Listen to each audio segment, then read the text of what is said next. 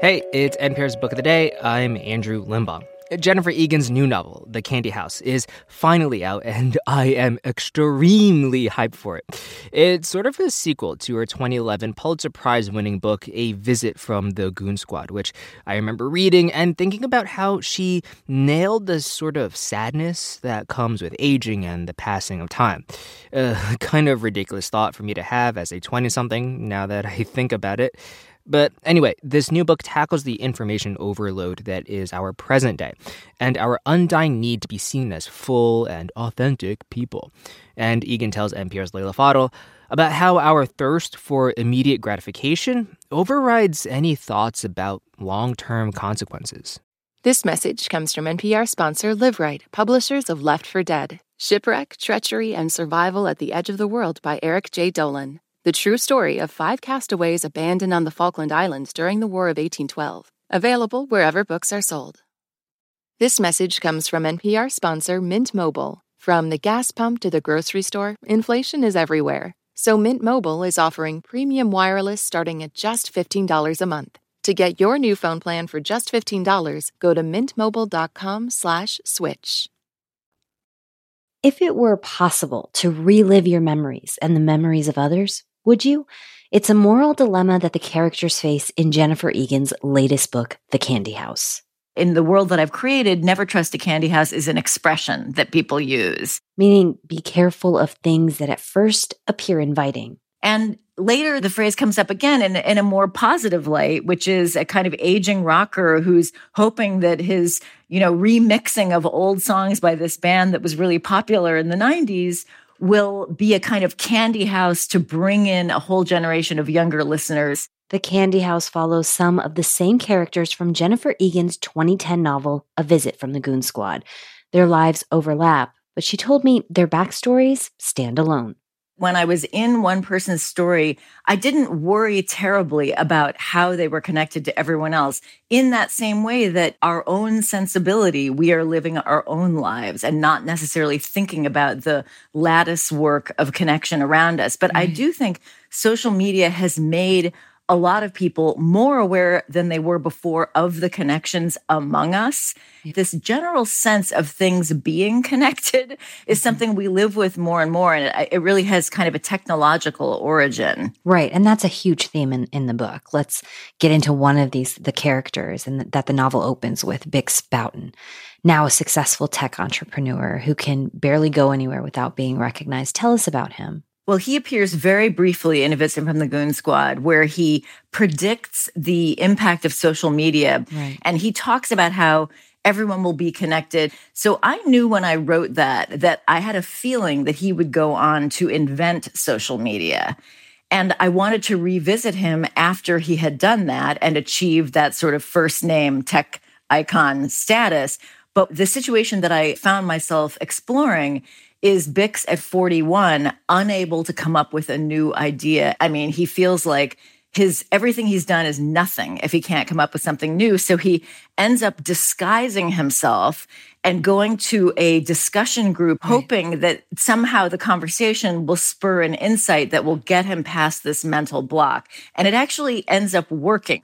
So the machine that he ends up inventing allows people to externalize the entirety of their consciousnesses onto a cube for all kinds of practical reasons. They can use it if they have a brain injury. They can reinfuse healthy memory to solve that problem. They also have the option to upload all or part of their consciousnesses into a collective. Right. When I was reading this idea of you're putting your memories, your most personal thoughts into a box, and then you have the option to share them with the world, and people were doing it. And you're just asking yourself, why would you put your most personal thoughts out into the world like this with no control over them? Well, the urge to be known and be seen is so profound that I actually think people might do that, along with a strong wish for authenticity that I think a lot of us feel in a highly mediated world. There's this wish for something that feels raw, that feels real. And the media world tries to satisfy that wish, often with greater and greater feats of artificiality. The other thing is access, another really strong driver. We have to give to get. That's how DNA information works. So I think those same forces that we see at work in our media world now are what I'm positing would move people to do this rather radical thing.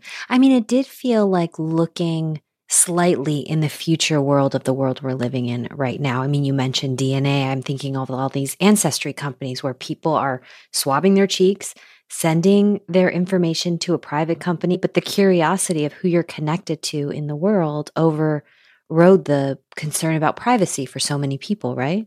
Absolutely. And I think that as humans, and I feel this myself so much, we want the immediate gratification. And often that really overrides more long-term thoughts about consequences, especially when in terms of, privacy and data, what we were getting in the early days of social media was access. And that was really exciting. Connection. We crave that. And who was even thinking about something like the attention economy? That the idea that we were paying with something other than money was just not something that I think a lot of people thought of early on. I certainly didn't. Yeah. I mean, I think for most people, it was just a way to be like, oh, let me connect with an old middle school buddy, a high school buddy. And then it became something very different, which makes me think of Facebook, Meta, Mark Zuckerberg. I mean, Bix Boughton to me felt like a Mark Zuckerberg character. He invented this huge social media platform, first seen as freedom by creating access to information to everyone at their fingertips. But that type of freedom gave way to controversy, right? About privacy issues and manipulations and surveillance. Exactly. And a movement arises in the course of the book called the eluders. And these are people who not only don't want to participate by sharing their consciousness or uploading it or anything, but people who don't want to inhabit the identities that they have in the internet. In other words, because of everyone else's memories and thoughts that have been uploaded, everyone ends up being represented exactly as you say with Ancestry and those other DNA services. It doesn't matter if we've uploaded ours. There's enough around us has been uploaded that we are represented. Throughout the book, the characters deal with a lot of struggles people deal with, trying to find their place in the world, make their mark in the world, falling to drug addictions, their stars rising and falling. And there's a lot around regret and redemption. I really believe that humans can change so enormously and can do so much. And I feel like the pandemic has really shown us that, although I wrote a lot of this before that. We're such adaptable, strong, and ingenious creatures when we're put to the test and can work together. And so I feel like when people say, oh, people don't change, they just become more what they are when they're older, maybe that's true sometimes.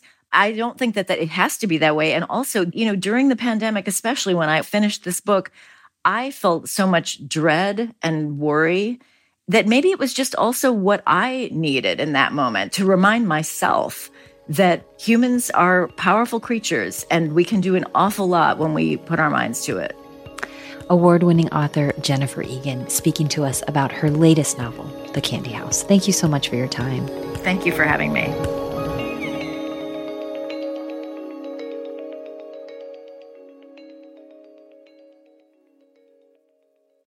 This message comes from NPR sponsor Charles Schwab with their original podcast, Choiceology. Choiceology is a show about the psychology and economics behind people's decisions. Download the latest episode and subscribe at schwab.com/podcast.